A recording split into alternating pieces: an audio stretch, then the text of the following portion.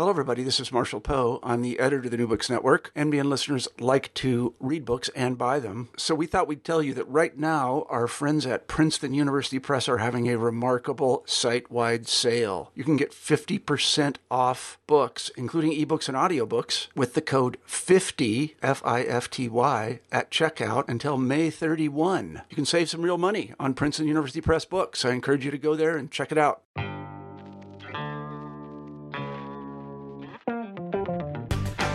So welcome to New Books in Critical Theory. On this episode, I'm talking to Charles Umney, who's an associate professor at the University of Leeds, about his new book, which is called Class Matters: Inequality and Exploitation in 21st Century Britain. So welcome to the podcast. Thank you very much. Thanks for having me. This is an incredibly kind of well-timed and important book, I think, actually, given the social and economic crisis that we've got going on in the UK. But it's also a book, I think, that speaks right across Western Europe, America, or Australia as well, in its attempt to kind of like reintroduce class.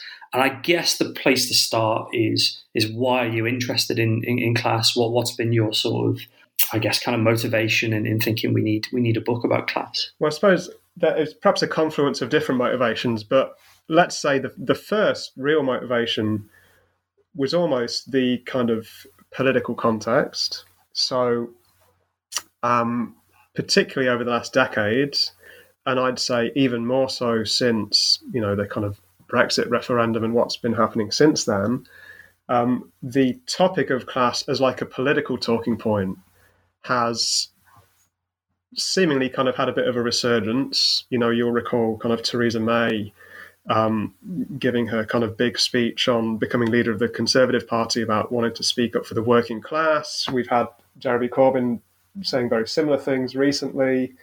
And of course, the whole debate around Brexit has been very much filtered through this kind of language of class and sort of using those ideas. However, the sort of starting point of the book is the argument that these ideas, while they've been having a resurgence, have done so in a kind of very sort of mutilated and self-serving and sometimes quite absurd way.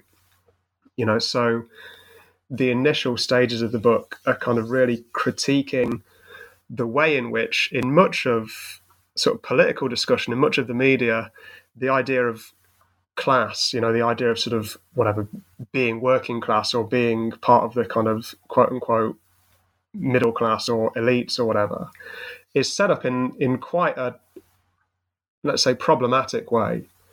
So a number of people have noticed the conflation between things like phrases like the traditional working class, quote unquote, which is something people like Theresa May and sort of kind of particularly sort of more conservative media has used a lot, often in a kind of euphemistic way, meaning, implying the kind of exclusion of ethnic minorities, immigrants, and so on. So, yeah, actually, the kind of proximate motivation was a desire to sort of offer a corrective to what I saw as the sort of, the kind of increasingly absurd and sort of self-serving politicized use of the term that kind of seems to prevail currently. Beyond that, of course, there's my own sort of academic background, which has increasingly over the course of various different sort of previous research projects become more interested in kind of renovating and revitalizing Marxist ideas of class. So I guess the book is kind of the confluence of partly that motivation to address current political problems and partly to sort of bring out a lot of the sort of academic thinking I've been doing over recent years as well. It's interesting you mentioned the kind of academic thinking, because I guess the book is sort of, I wouldn't go as far as in opposition to, but it's certainly in dialogue with how new academic understandings of class have emerged in some ways kind of actually alongside these political abuses of the term. And I guess it'd be interesting to know the sort of contours of the academic debates that you're interested in intervening in, particularly, the kind of like the emergence of Bourdieu as an important influence, and the kind of I suppose a more sort of cultural led form of class. So yeah, you're right. I think I have a funny relationship with that kind of Bourdieu influence sociology, because I don't really see this book as arguing in opposition to that necessarily, but more kind of departing from it and going in a very different direction, which is not sort of directly contrary, but which just develops a very different language and a different set of concepts and a different kind of set of expectations and a different set of things which it thinks is important, perhaps. So there's a couple of things which really should be mentioned. So a lot of it, yes, is a response to the kind of very strong influence of obviously Bourdieu and people kind of writing in this country who I think follow quite closely in his footsteps. So, for instance, people like Mike Savage and the Great British Class Survey, which is, one of the most sort of visible, high-profile discussions of class in this country over the last few years. Also, of course, within that, we should also mention people like Guy Standing, the concept of the precariat, which has become extremely influential, and perhaps that's something which has attracted more kind of direct critique, which sort of features in the book. So the reason, the way I've sort of understood that sociological literature is as a very kind of compelling, rich, descriptive effort to understand classification. In other words, to sort of present class as a means of categorizing people's experiences, often using, ideas like capitals, so not necessarily capital in the Marxian sense, but in the terms of, symbolic, cultural capital, people's social networks, their reference points, their kind of understanding of cultural processes. Using these phenomena to develop kind of very fine-grained and quite rich classifications into which people can effectively be sorted. That seems to me to be kind of Savage's agenda following Bourdieu, and to some extent it's also like Guy Standing's agenda, although the sort of way he categorizes the precariat is perhaps a bit controversial, and you can take issue with it in some respects.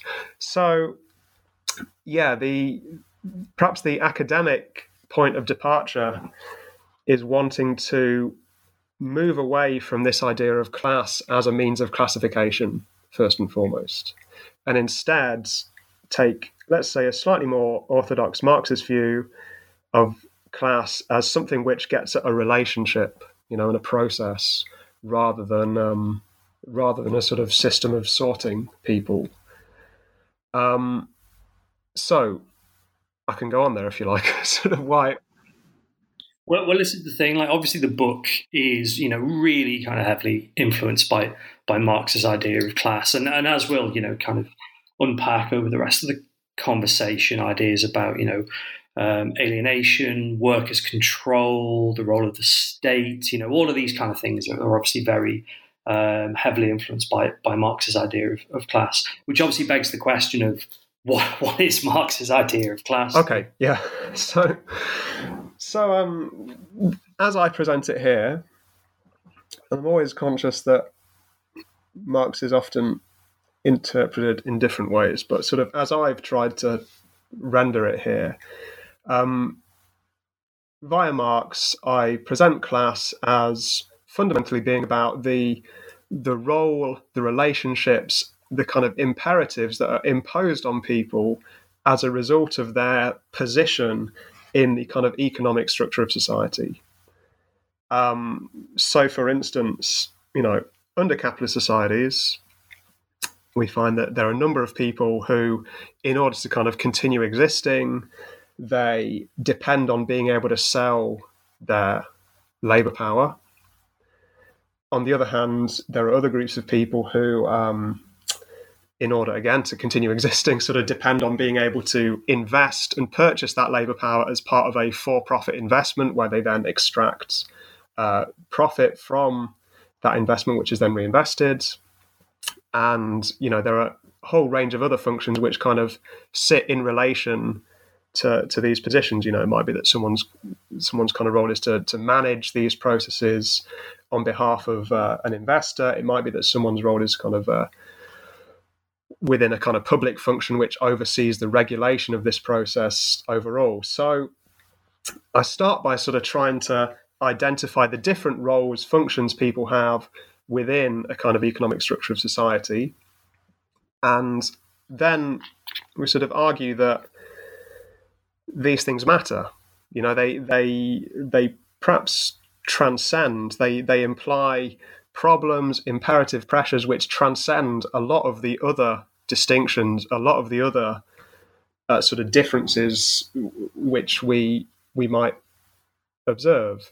So, for instance, while we could, we might sort of take someone who perhaps in many respects, in a kind of more Bourdieusian sense, signifies part of a kind of relatively elite group, let's say, in terms of cultural reference points, social networks.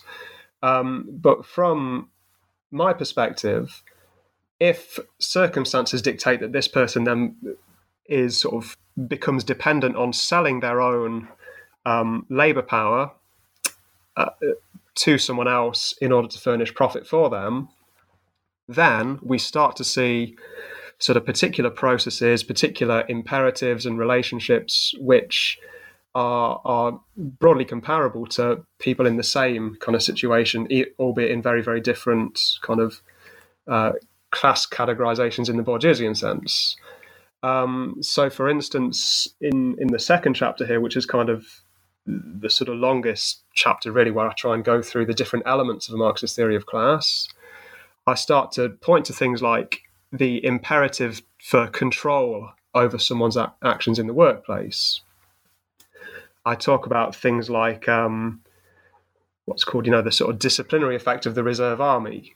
In other words, the fact that people's sort of prospects, their negotiating power in relation to their employer is conditioned by the existence of sort of people out of work and this sort of ability of capital to tap into competing labour forces. I talk about the need for capital to exercise control over knowledge and kind of find ways of quantifying, metricizing, controlling the sort of otherwise tacit knowledge and skills of the worker. These kinds of things, these kinds of processes are phenomena which you can find really across the social spectrum and which apply, I sort of argue, essentially wherever people depend on selling their labour power in exchange for a wage or some other form of remuneration. And on the other hand, those people, we might call capital, whose sort of role or whose function is to kind of purchase this labour power as part of a for-profit investment, they also have a kind of set of imperatives which acts on them. The need to extract more, the need to reinvest quickly and kind of expand.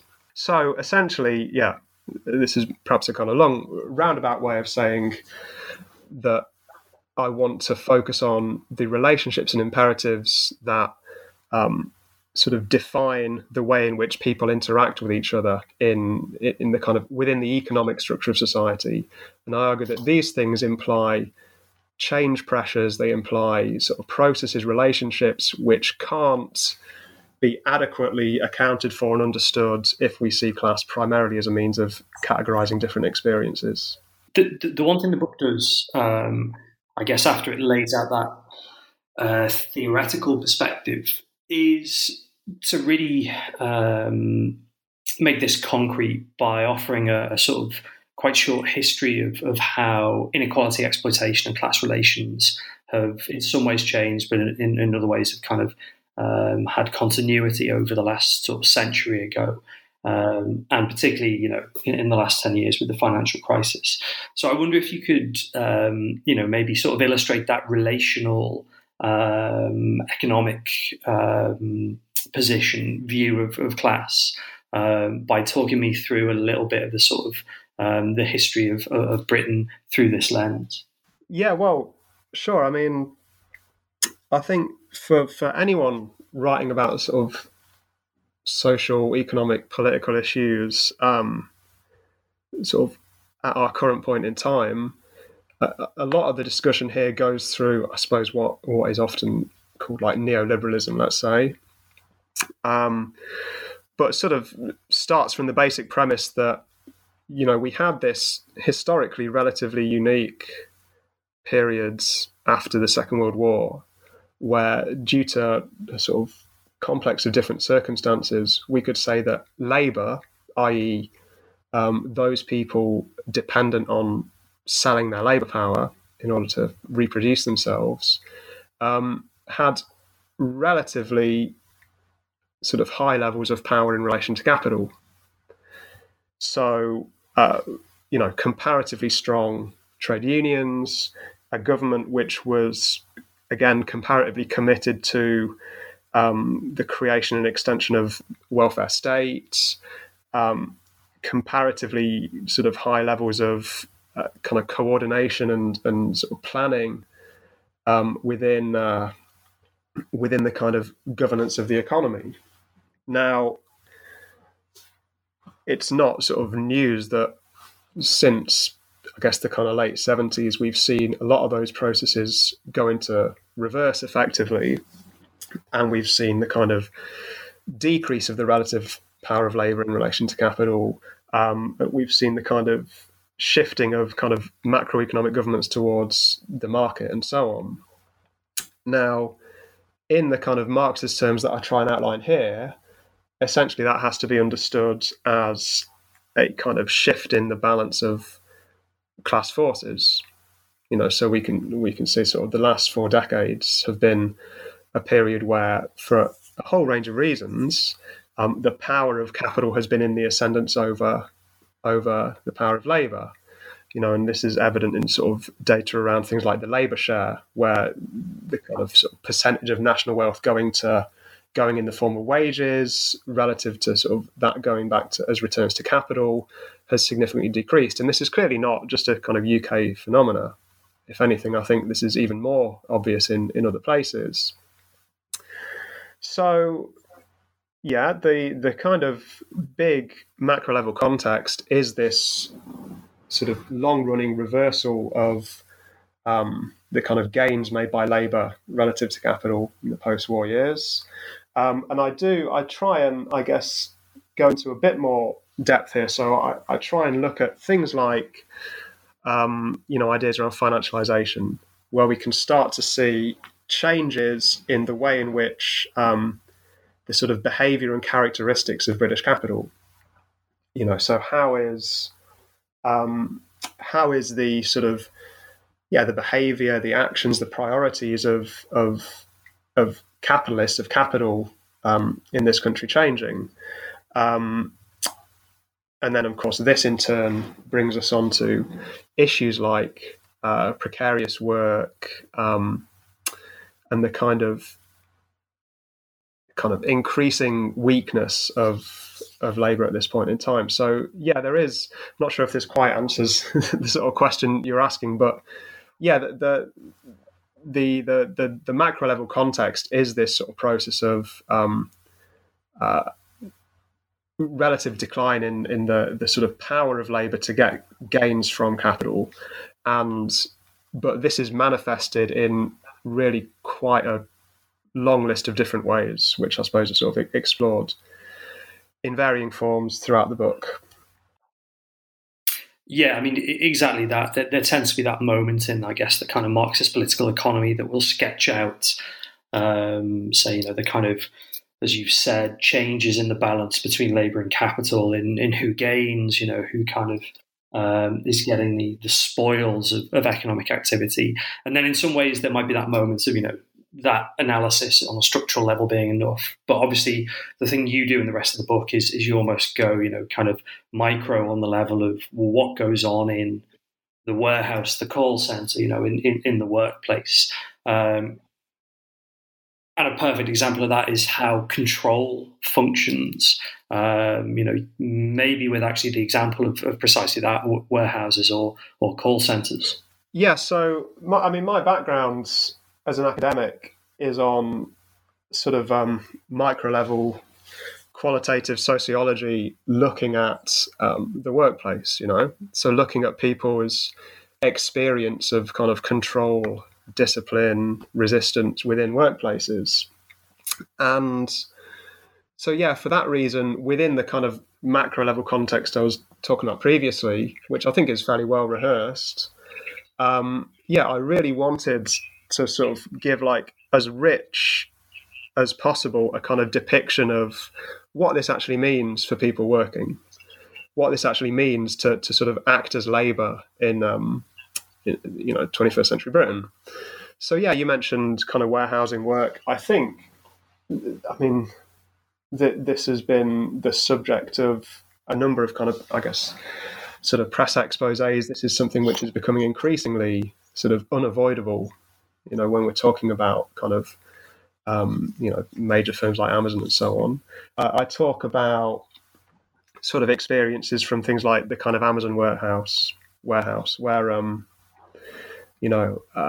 we find things like, for example, kind of little electronic sort of devices that people sort of carry around, which monitor people's speed of work, which kind of bleep aggressively at people if they, if they're perceived to be dropping below a certain pace, which essentially give, which kind of monitor when people are going to the toilet, which monitor when they sort of stop to talk to someone, which essentially kind of is, gives us like a real dystopian, quite kind of nightmarish level of control over, the individual doing that work. We could also, I've worked in call centers previously. That's another perhaps sort of somewhat more distant underlying motivation for this book is kind of those experiences. Anyone who's sort of done call center work will be familiar with this idea of, kind of near total control and kind of surveillance over what you're doing.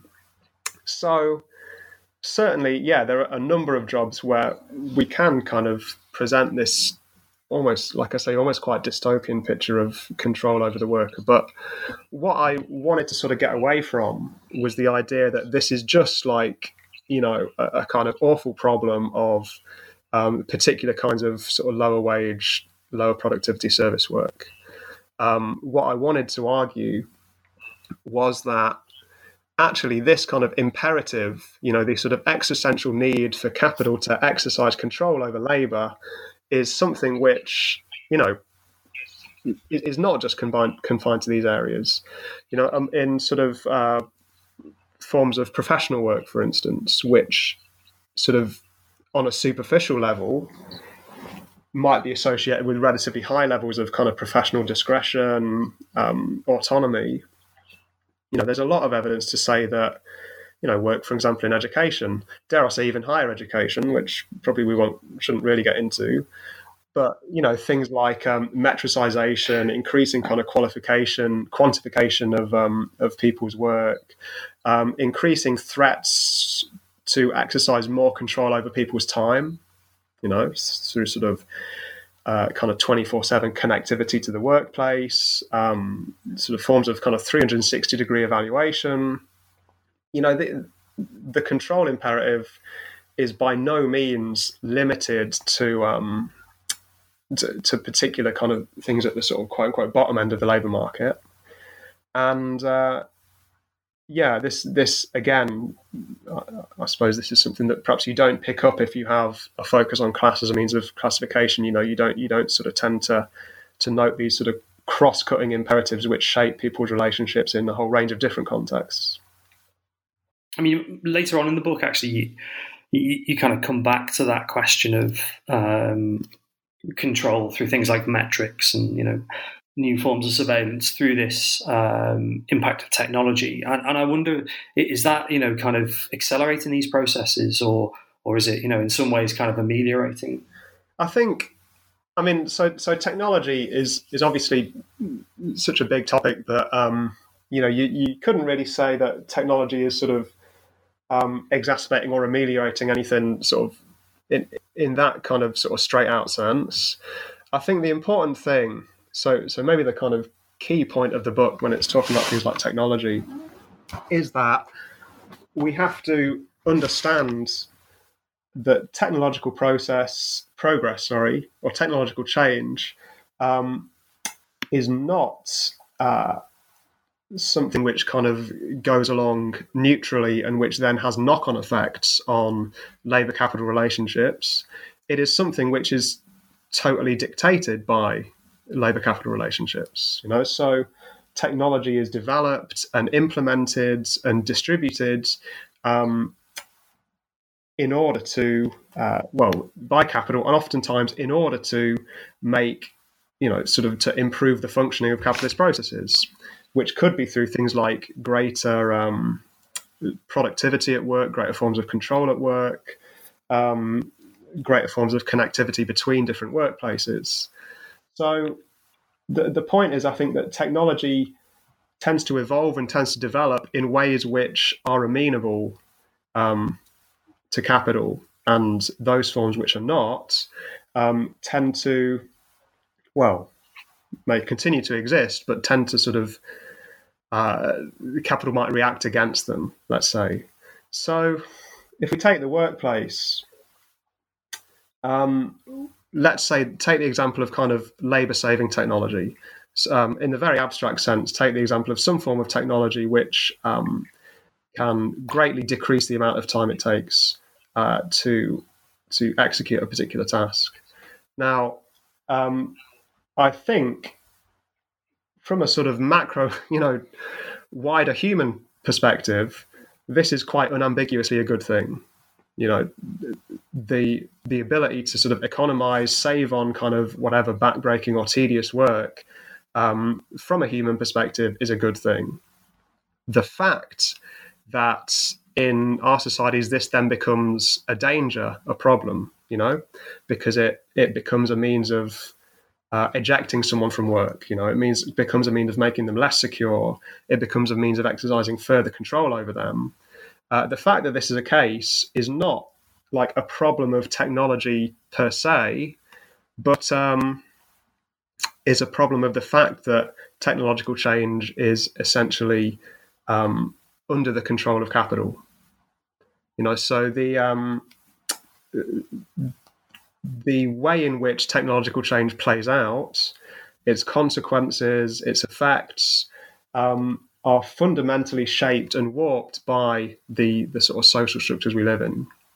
So things which could be a very sort of great benefit to humanity, labour-saving technology and so on, new communications technology, become sort of twisted into something which makes people more insecure, or which makes people subject to greater control because of the kind of wider structure of the economy. I mean, it does. And that structure of the economy question, I suppose, brings us back to, I suppose, the bits that are, missing from just, capital and worker. And this would be something like unions, and the kind of role of, I guess, sort of resistance in how that economy is structured.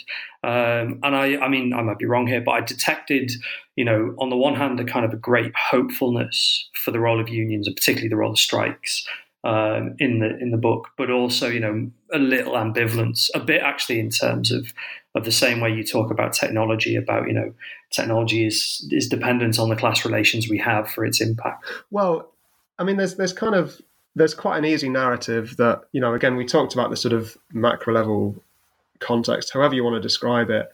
There's kind of quite an easy narrative, which is that, okay, under conditions of, neoliberalism and so on, globalization, it's basically union power has been broken. Strikes are at kind of historic lows, union density is declining. Until relatively recently, and maybe still, unions were quite firmly shut out from political power.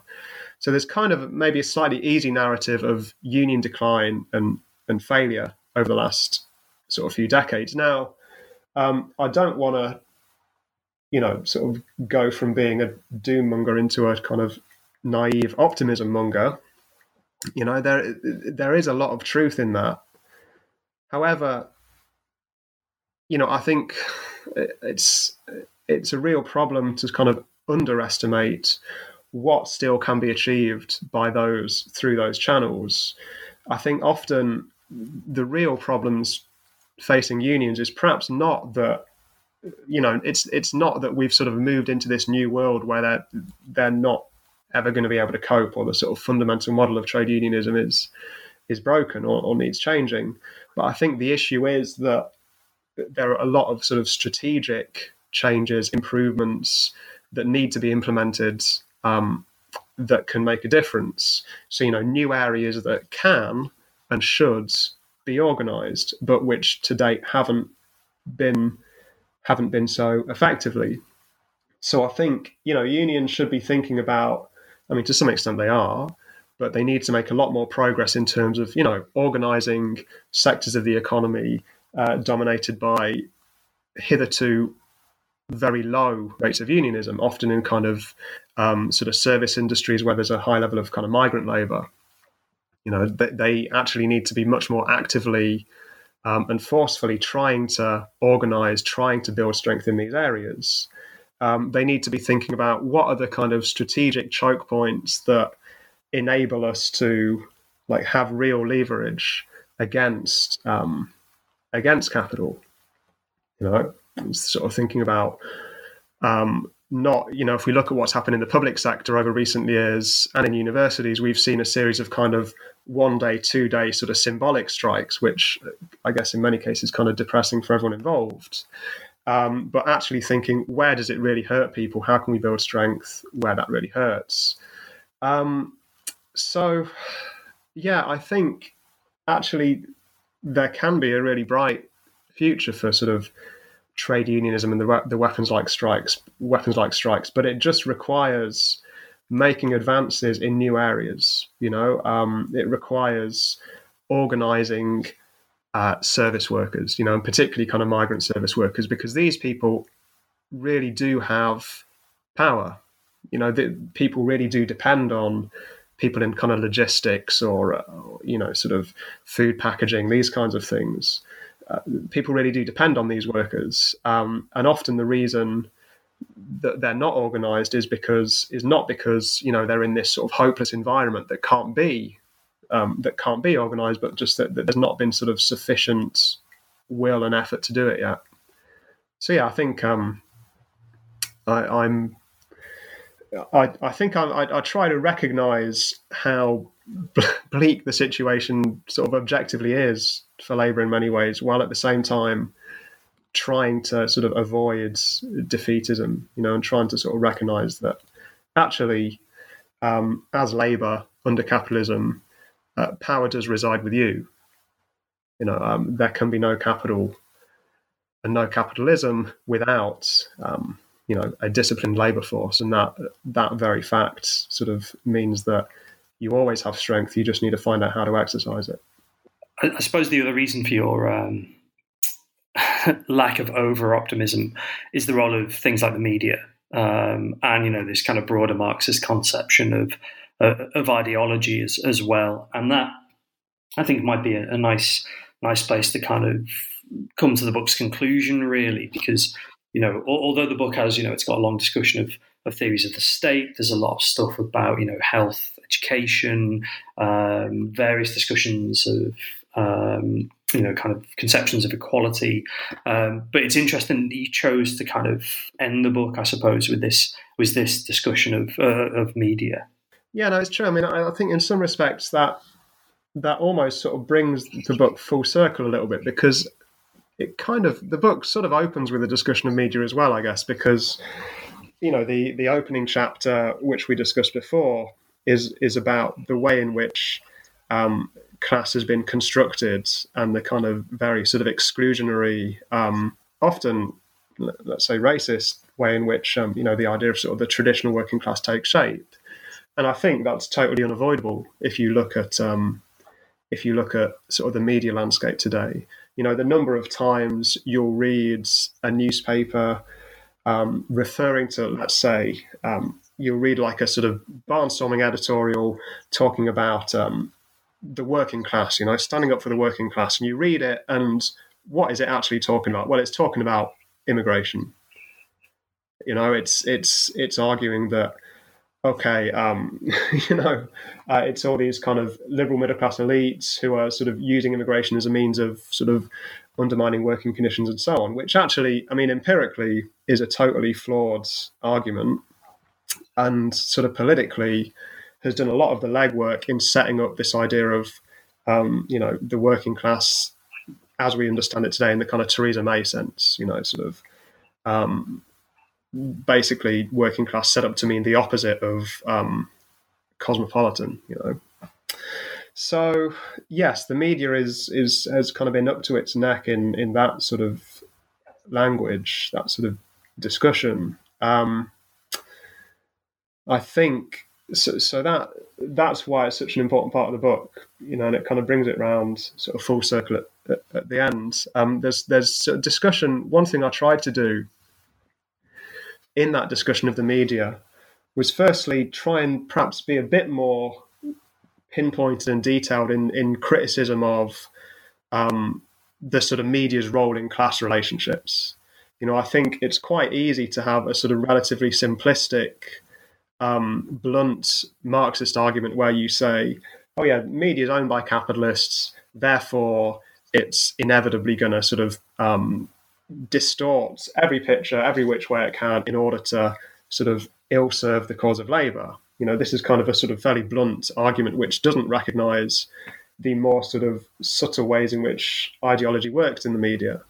One example I give is with things like reporting on strikes.